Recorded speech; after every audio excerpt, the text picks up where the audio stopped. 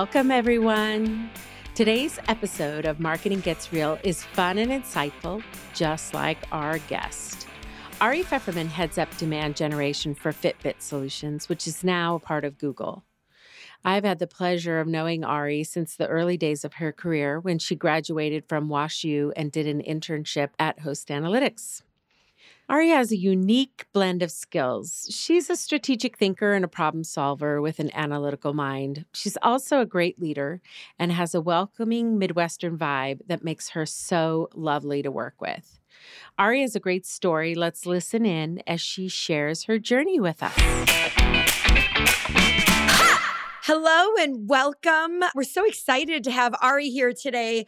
Gosh, we all go way back. Carrie goes way, way back with Ari more than I do, but we're really excited to have you here today, Ari. Thanks for joining us. Thanks for having me. Really excited to be here. Are you saying that I'm older than you, Dana? Is that what you're saying? No. Just that you guys intersected before we did. Okay. The only reason I know Ari is because of you. So see, that's it, you know. Love it. Love it. Great. Well, with that, Ari, why don't you tell us a little bit about your journey and maybe we can fill in some of these puzzle pieces about how we know you. Awesome. Yeah, that sounds great. Well, thanks again for having me. Really excited to be here. So I got my start in the marketing world when my father actually owned an aquarium store. And so he asked me to build him a website. So I literally went to Borders, which I don't even think exists anymore. And I bought, it's kind of crazy. I went to a bookstore and bought HTML for Dummies, read it cover to cover, and built him a website. And that's it's super random, but it just kind of like kicked off my marketing journey. And so That's totally Ari. That's totally Ari. That sums her up in a nutshell. Also, a lot of weird fish stuff. Our last episode had some fishing stuff. True. So we got a fish Mac was theme. talking about fish. Yes, that is true. That is true. It is true. And I actually graduated from WashU in St. Louis and worked on for an internship where I was building websites specifically for Host Analytics. And that's how I met Carrie. And so Carrie was consulting at the time. And then funny enough, with Carrie and Mac, they started a little company called Bluebird Strategies. And so I started working for them. And that's how this party got started. Yeah. And a big shout out to Rick Wachowski from Host Analytics. I know he saw you at WashU, saw the talent, brought you in, and gave you some really fun projects to work on, which of course you knocked out of the park. So those were fun times for sure. Yes, thank you. I know. I owe so much to Rick and Carrie. They really got my entire career started. And it was truly where I learned all of the foundational pieces of what it takes to be a quality marketer and a good businesswoman. So I attribute all of that to you. So thank you. Yeah, I love it. So now, 12 years later, 13 years later, you got a big role. So tell us, I know there were many stops along the way, but now you are head of demand gen for the Fitbit division of Google. So tell us about that. Yeah, exactly. So I think working for Bluebird Strategies as a consultant gave me a lot of the hard skills. I learned a lot about marketing automation tech and demand gen and got to see big companies, small companies. I mean, it really gave you both the breadth and the depth of kind of what I wanted to do. And so after that, I, per Carrie's advice, wanted to go in-house and experience what it's like to be internal. And so from there, I actually worked at Google the first time. I worked for was Google for Work, is now Google Workspace. And at the time, used to be, cloud actually used to roll up into it. And when I was there, two things happened, which was pretty crazy. Sundar, they split out Alphabet and Google when I was there, as well as they split out cloud and their other B2B, this Google Workspace. And so it was a really great experience, huge, big company, obviously, and at a huge growth opportunity. So went there, loved it. It was a great experience to have running global campaigns all around the world was just fantastic. But it was also tough because we were the only, demand gen didn't exist in Google at all. And so as much as I loved all of that. It was this constant battle of trying to explain to somebody who like built bridges in South America what a B2B, like, what Marketo was. And so I just, I loved working with all these smart, talented individuals, but Google is all about disruption. And it was such this push and pull. So I really wanted to, so after that, I went to a small startup and totally went the opposite route and lived every episode of Silicon Valley, as you can imagine.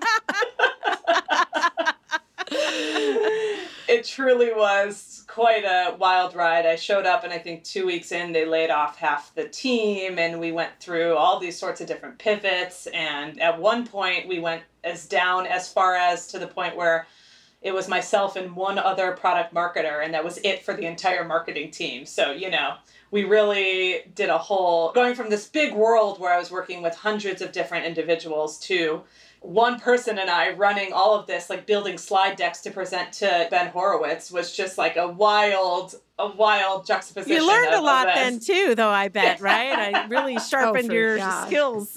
Yes, it totally did. It was great. Yeah. It was very cool. So I loved that. And I loved being so close with engineering, and especially, again, being in Silicon Valley, learning how the sausage is made, I think was just such a cool, being so close to engineering and product was great. But from there, it just was like, same deal. I missed the global. I missed the ability to execute a campaign end to end, as well as I was a senior person who had managed teams before, so it was hard to not have a team. And as well as I was looking for something more mission driven. I think it was the engineering world, and I think like cloud computing software is what is making the world go round, but also I didn't have a personal connection to it. So that's when I transitioned to Fitbit. So I'm at Fitbit now, and I've been there for almost 5 years, and I work specifically on our Fitbit Health Solutions division, which is the B2B arm of Fitbit. So we have a population health solution for employers and payers and providers and partners, and deepening within the healthcare space. It's a really cool opportunity, and that's where I'm at right now. So running demand gen for them.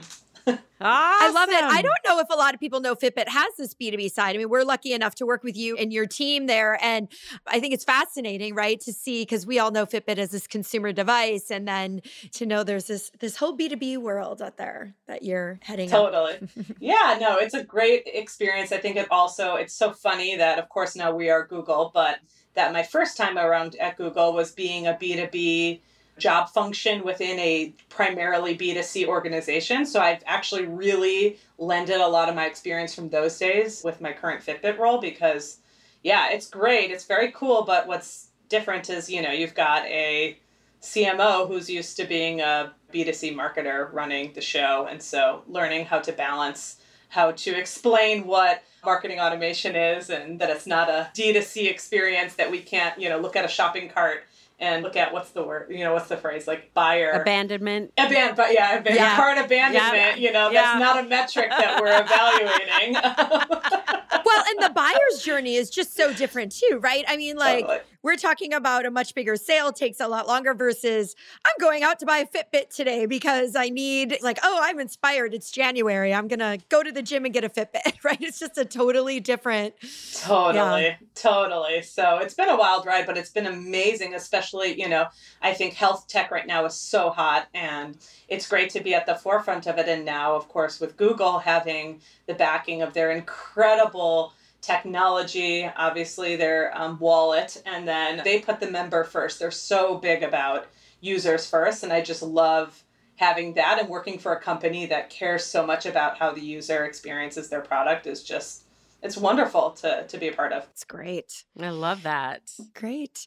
Well, let's dive into our oh shit moments or learnings that we've got, I think, here. Carrie and I just like to say oh shit, I think. Yeah, it's not all butterflies, let's be clear. It's like, I just think it's, I think somebody said fiddlesticks, and I'm like, you can say fuck, we don't care. Yeah. That was funny. I was like, I don't think I've ever used that word in my life. Not in my vocabulary. So we've all seen some crazy things. We've all done some things, made some mistakes. mistakes and learn from it. And when we connected about like what were the key areas we wanted to chat about in this podcast, I think you had brought up some challenges in owning and navigating a lean department with our talented team members. So we've got a lot of talent there, but you know, as we're all running so lean, there's some challenges and learnings that go with it. So why don't we kind of start there and see what we've learned? Yeah, absolutely. I think what I did a lot, I've interviewed a lot over my career just because I think it's great to see what other companies are doing, especially since I've spent a lot of years at each of my individual companies. I like to stay hot on it. And it's very funny that every single company in Silicon Valley opens up with, oh, we act like we're a startup. We have this lean mentality. And that to me is totally just like an excuse for like, you're going to be lean, you're going to have to get scrappy, so get ready, buckle up. And you're going to work a lot. Even though we have a culture that says we don't. Exactly. And so that, you know, it was no different at Fitbit. They definitely showed up. Everybody knows the Fitbit journey where they grew super fast, really, really quick, and then totally crashed. And so I showed up right after the crash. So I was picking up the pieces I had a couple of team members who had already been there. I had team members that I had the opportunity to hire, as well as I had some new team members who I didn't have the opportunity to hire who were a part of my team. And so putting that all together and trying to grow a business that has no money because all of the shiny stars goes to the consumer side, which makes perfect sense. They're the ones that have the wonderful Super Bowl ads that I'm sure you all have seen, which are fantastic, and they help obviously drive the overall Fitbit impression. But what my job is creating demand for our B2B side. So explaining to an employer why having a Fitbit would be beneficial for their organization, or explaining to a health plan why having a Fitbit within their diabetes prevention program will help them lower healthcare costs for their members over time. So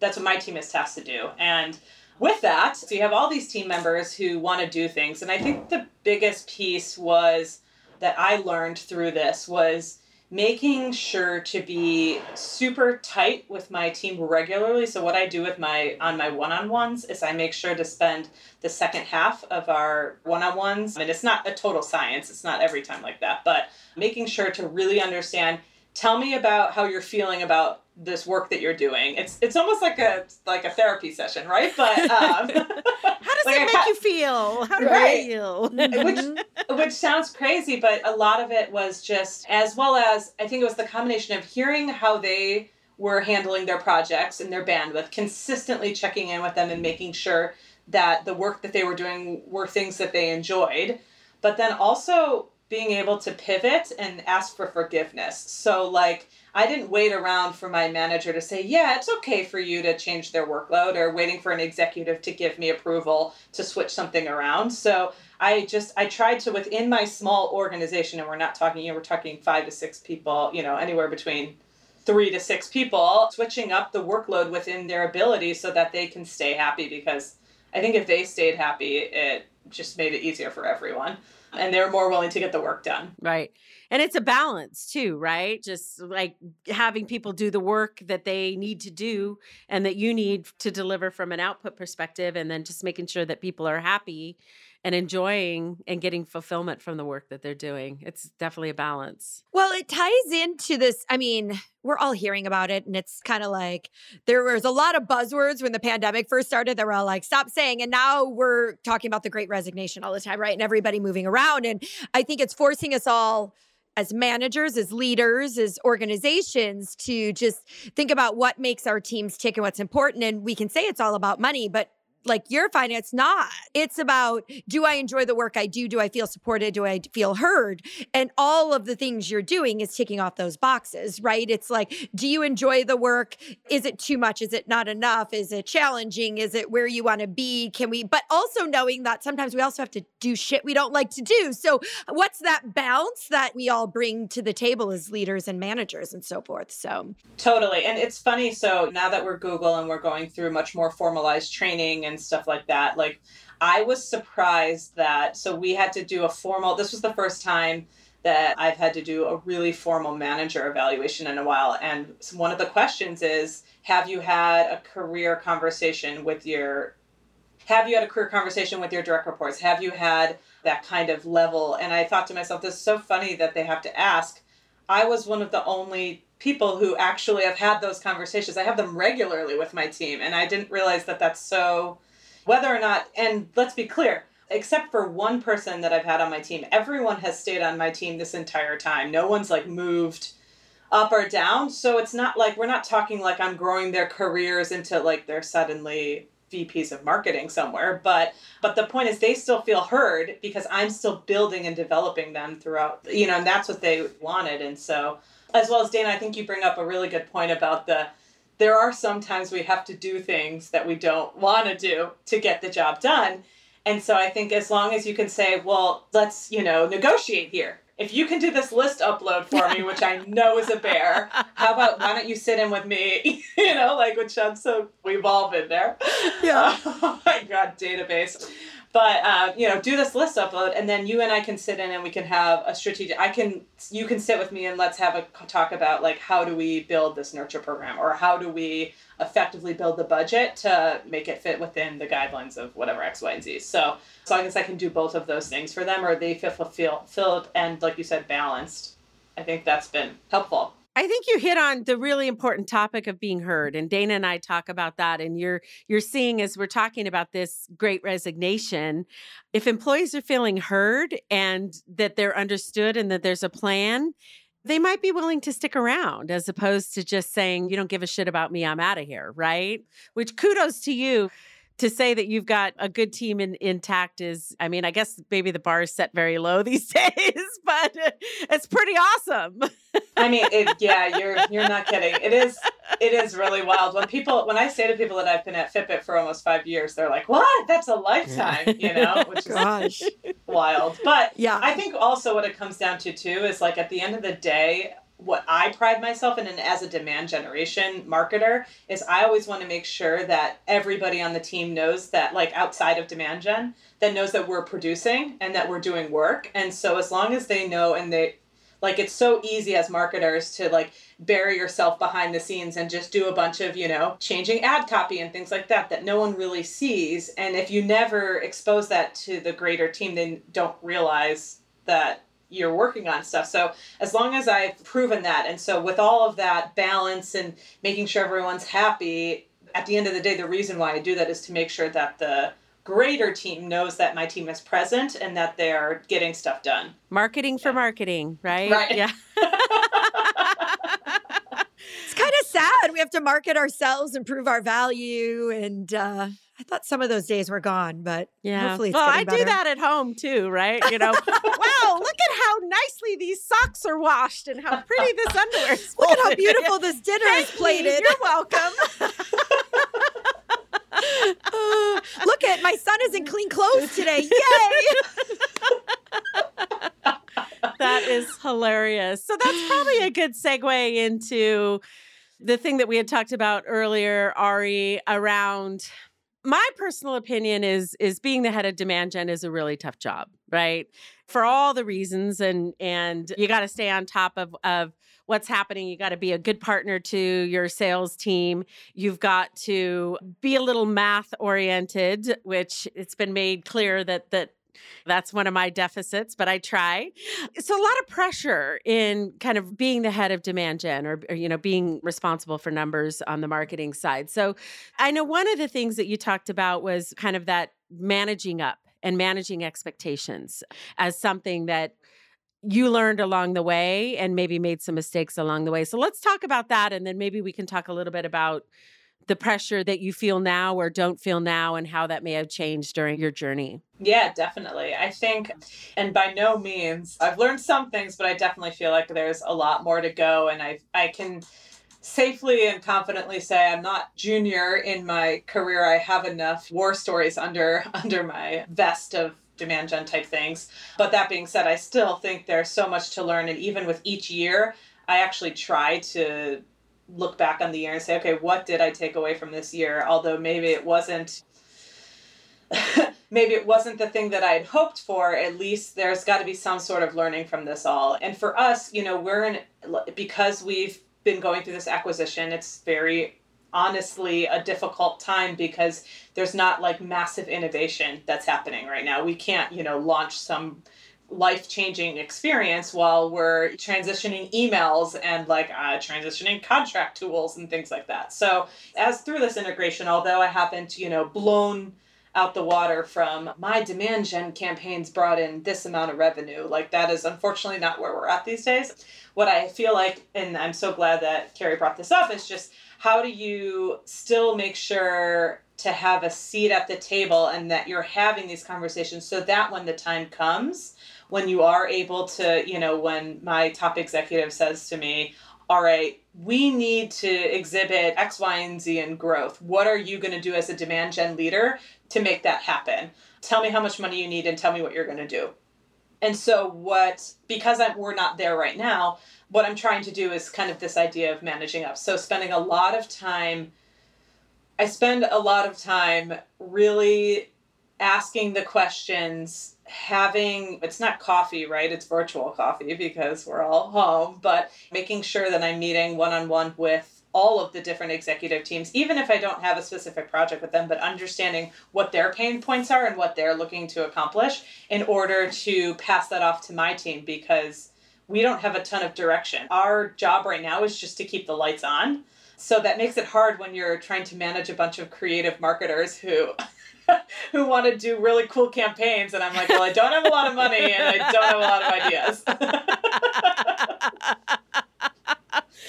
The crawl, walk, run mantra only goes so far, right? Because they're ready to bust out.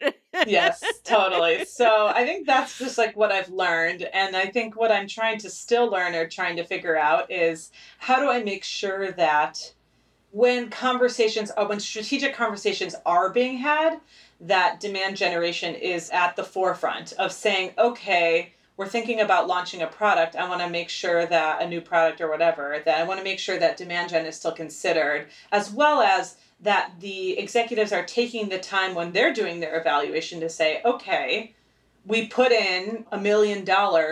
What did they do with that $1 million? And I'm just making that number up.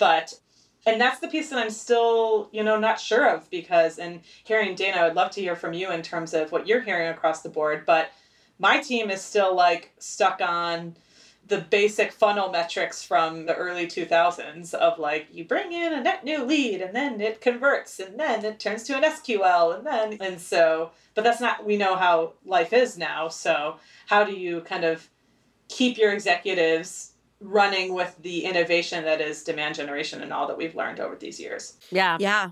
It's a tough one, right? It's a tough one. Yeah. We're all uh-huh.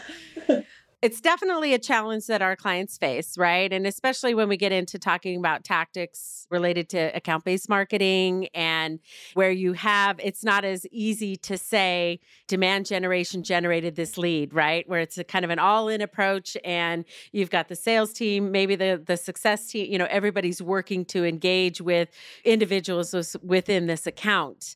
That's where it becomes very murky, and then ownership of the revenue becomes very murky. And I think that the clients that we see that are successful doing that are really close with their sales leaders, right? And the sales and marketing teams, and are comped based on the engagement of these individuals within target accounts. I think also the example that you showed doesn't really align to the retain and grow strategy that a lot of companies are implementing, and the recollection or the realization that we really have to reduce churn for SaaS companies specifically, but we have to keep our clients happy or our customers happy and grow those relationships. That isn't reflected in a lead or an MQL, right? That's a completely different metric and a way to look at it. So yeah, it is a challenge. And I feel not talked about lately. I mean, I feel like, I don't know, maybe 2 years ago, customer marketing was such a buzzword and we were chatting about it. And I don't know if it's COVID or what it is, but over the last few years, I just feel like some of the emphasis on that has gone away. And yet that's everybody's low-hanging fruit, right? And requires a marketing strategy of its own, and I think it's overlooked. I don't know why. It's interesting to me. So, well, I always talk about how sociologists will look back at this particular couple of years of time, and I think there's going to be a lot of findings of why things happened the way that they did during the pandemic. But it is true. You don't hear about it. Although I was on a client meeting the other day, and they said 50% of their revenue goal is going to be from customers this year. And it's wow. So it's like, That's wow, big. that's a big nut. Yeah, that's a big nut. Yeah, and we've got a unique, I don't know. So definitely something that I saw, which was wild. So as part of Demand Gen, we own our physical events. And so, of course, in 2020, March, everything died. And so we had to transition and pivot really quickly to webinars, which thankfully, shout out to On24, man. They are wonderful. And thankfully we had them. So it was a super easy pivot to webinar based, as well as all the events went virtual. So then suddenly we had this influx of like thousands of leads, because talk about low hanging fruit. It was like anyone and anyone could sign up for a virtual event, and everybody was looking for that like emotional connection to somebody. So we had so many attendees at everything that we did. But then it was like filtering out, okay, who were the actual quality leads? So that was kind of a pain point or a hump in this COVID journey that we experienced. And then now what we're seeing is the webinar fatigue, which is nobody wants to get on. No one wants to talk to you virtually. They only want to do it in person. So like for this year, my strategy is going to be trying to lean into smaller, intimate, in-person experiences that could maybe be outdoors or something like that. And, who knows if that'll work or not, but it's wild the differences in those types of things. But I think what I've leaned on overall and what I keep trying to drive home to my executive team is that it takes, what's the stat? It takes 10 touches before somebody acknowledges. And that was before the pandemic. I don't know Yeah. if it's changed at all, but it was like, and changes obviously on titles. Some are harder to get than others and it require more, but Yeah. And so that's what I'm trying to use as my let's try and see, let's actually measure this year and see if on an account, if a top lead actually receives 10 touches and if they convert with us. And that's it feels so low minor, but MQLs mean nothing to my team right now. So I'd rather try that versus this. And I don't know, who knows what's going to come of it, but it's wild to watch everything evolve through this time while personally everyone's going through their own thing. Yeah, we're all feeling it, aren't we? yeah.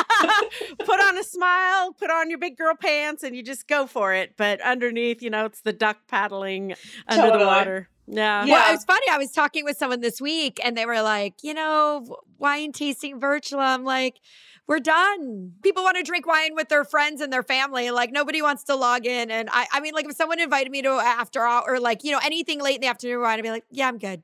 Yeah. Totally. Yeah. But I think it's important for everyone to keep talking about it, because I think it's so easy for us to all think that we're going through this all by ourselves, as well as if anyone thinks it's not affecting our work, they're kidding themselves, right? So I think the more that you can keep acknowledging it and saying hey, this is the first time in a long time in our lifetimes that we've all had a global experience happening at the same time together. Yeah. And I think you're right. The pain is real across everyone. We're all I've had 5 conversations this week about what can we do with no live events still, at least for the first few months out of the year. And then nobody wants to sit in a webinar, right? And I think Carrie and I keep coming back to it's authentic content. So whatever that looks like for you and how it translates into demand gen is people are still leaning into anything that feels very authentic and feels supported, which, we're not great at in the B2B world, right? Yeah. That's what B2C shines at, which I'm sure they're doing a great job on the Fitbit B2C side, and their content and how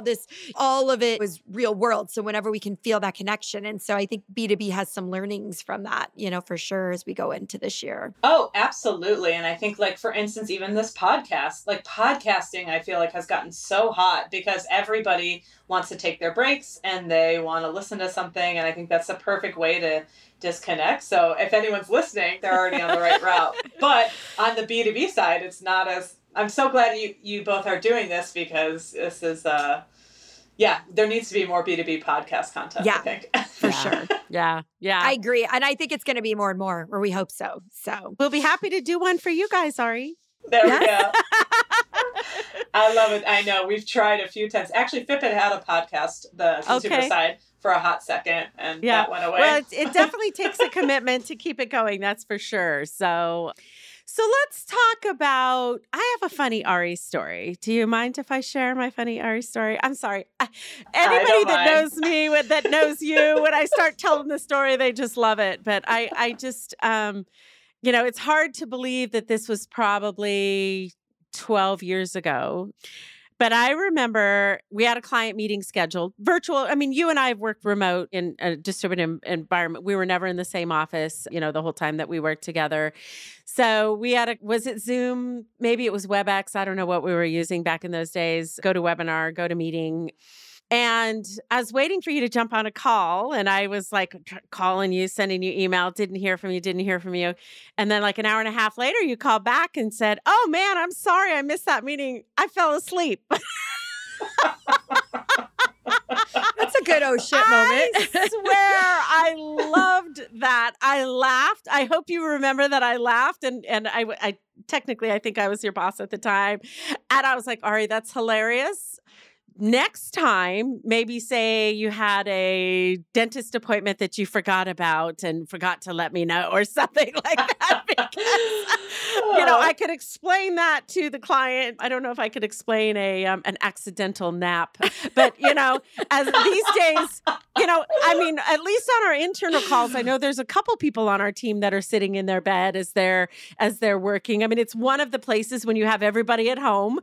For me, my office is in an open space, and I'll go to my bedroom and work when everybody's making noise. And, it's like, if I have to get on my camera, I'll be sitting in bed. But I just love that story, Ari, because it was just to look at where you are now and to know that I knew you back when you were just right out of college and, the fun times that we had back then. And, I remember your dad, he owned an aquarium store. And then I think he was doing like hydroponics. Yeah. Yeah. And I was like, is that pot? Is he growing pot? What's the...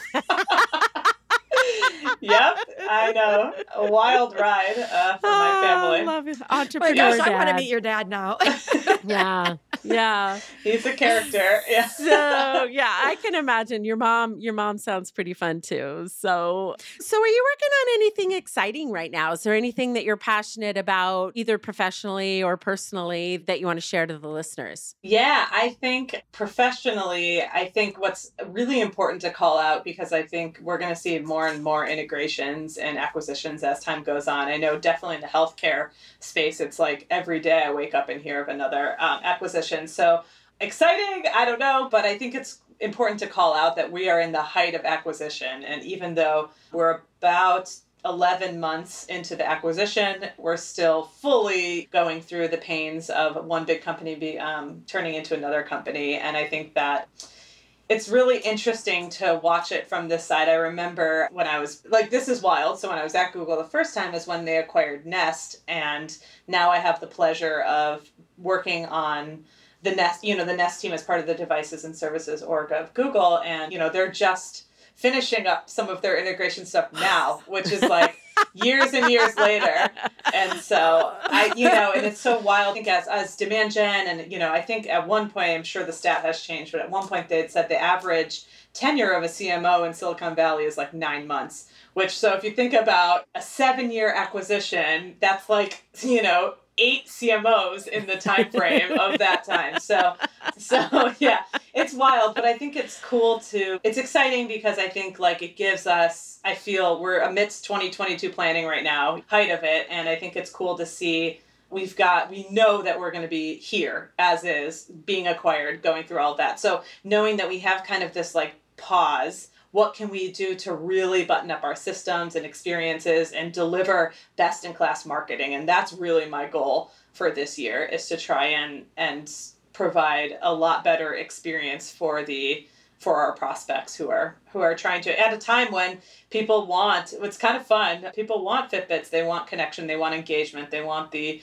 online, they want to look at their heart rate. We have, SpO2, they want to check their health metrics and make sure that we don't have anything it's all preventative, right? But it's cool to see, as a user, and I'm an avid user myself, of if my stats go down, I know that I might be getting a cold, and that's big right now, So yeah, just trying to figure out how to market that and getting that out into the public, because that's big. Yeah. Yeah. Yeah. People still think we're a pedometer, for sure. The amount of people who say like, oh yeah, that thing that you wear to get more steps, right? I'm like, oh, we're so much more than that. Oh, please, old news. That's got to be an age thing. Who even uses the word pedometer, right? Like Yeah. It is so wild. Yes. So, yeah. Love it. And how about personally? I know you're living the good life in San Francisco. Anything exciting personally? Traveling? Anything new? I've done a lot of traveling. Yeah, I had the pleasure. A friend of mine has a travel company in Africa. So I had the pleasure of going to Ghana this year, which was really cool. Last year, because it's New Year now. So I've been doing a lot of travels. So personally, I'm trying to get out there and see the world in what limited COVID times you can do. Well, remote working supports that, right? You know, it's like, well, Ari, we don't know where you are. You're getting your job done. We don't know where you are. Exactly. So love it. Yeah. Love it. Who knows? We'll see. And also doing things like this. I think it's great to, I haven't spent a lot of time doing like personal advocacy and I love, shout out to Women in Revenue as a great experience and just trying to be a little bit more forefront because I think we're all going through this stuff and I think it's really easy to feel siloed, even more so when we can't go and network and things like that. So the more that you can get your voice out there and just share that we're all kind of going through these types of things and, we're just trying to get by. So can we make it all a little easier on each other? So that's my goal for this year too. That's good advice. I like it. Ari, we always wrap up with one of our favorite questions, and it's what advice would you give to your 20-year-old self? So it can be professional, personal. What have you learned on this journey that you wish you would have told yourself 20 years ago? Got it. Thanks. Well, definitely try to set an alarm and make sure that you don't sleep through any meetings.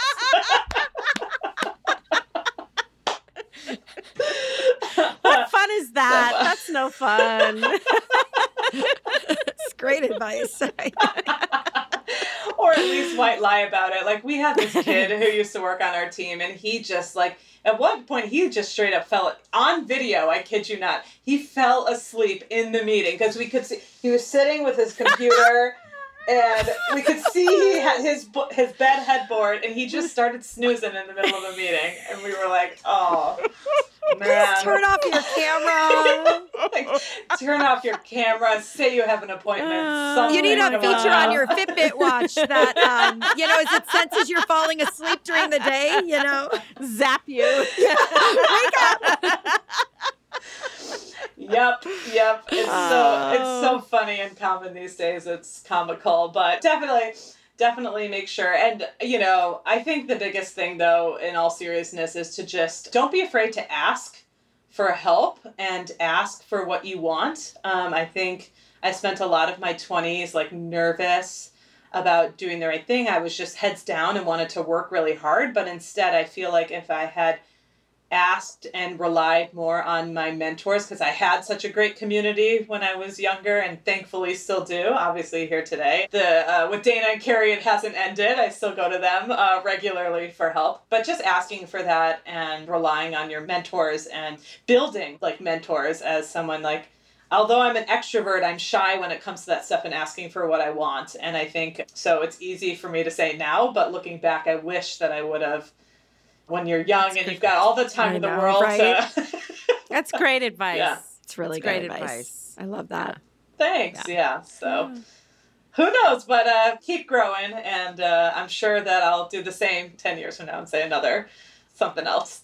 Right? More advice. The older we get, the more we realize we don't know. Yeah, that is the truth for sure. Yeah. Totally. Well, good. Well, thank you so much for joining us today, Ari. This was super fun. Yeah. Love the conversation. Likewise. Great belly laughs. So much. I love this podcast. I love what you're doing with it. And I hope I will keep listening and I hope for more fun content to come. But thanks so much for having me. I hope it helped any little bit. Yeah. Thanks, Awesome. Ari. Thank you. And that's as real as it's getting with this episode. Thanks for joining hosts Dana Harder and Carrie Baldwin with Unreal Digital Group. And this podcast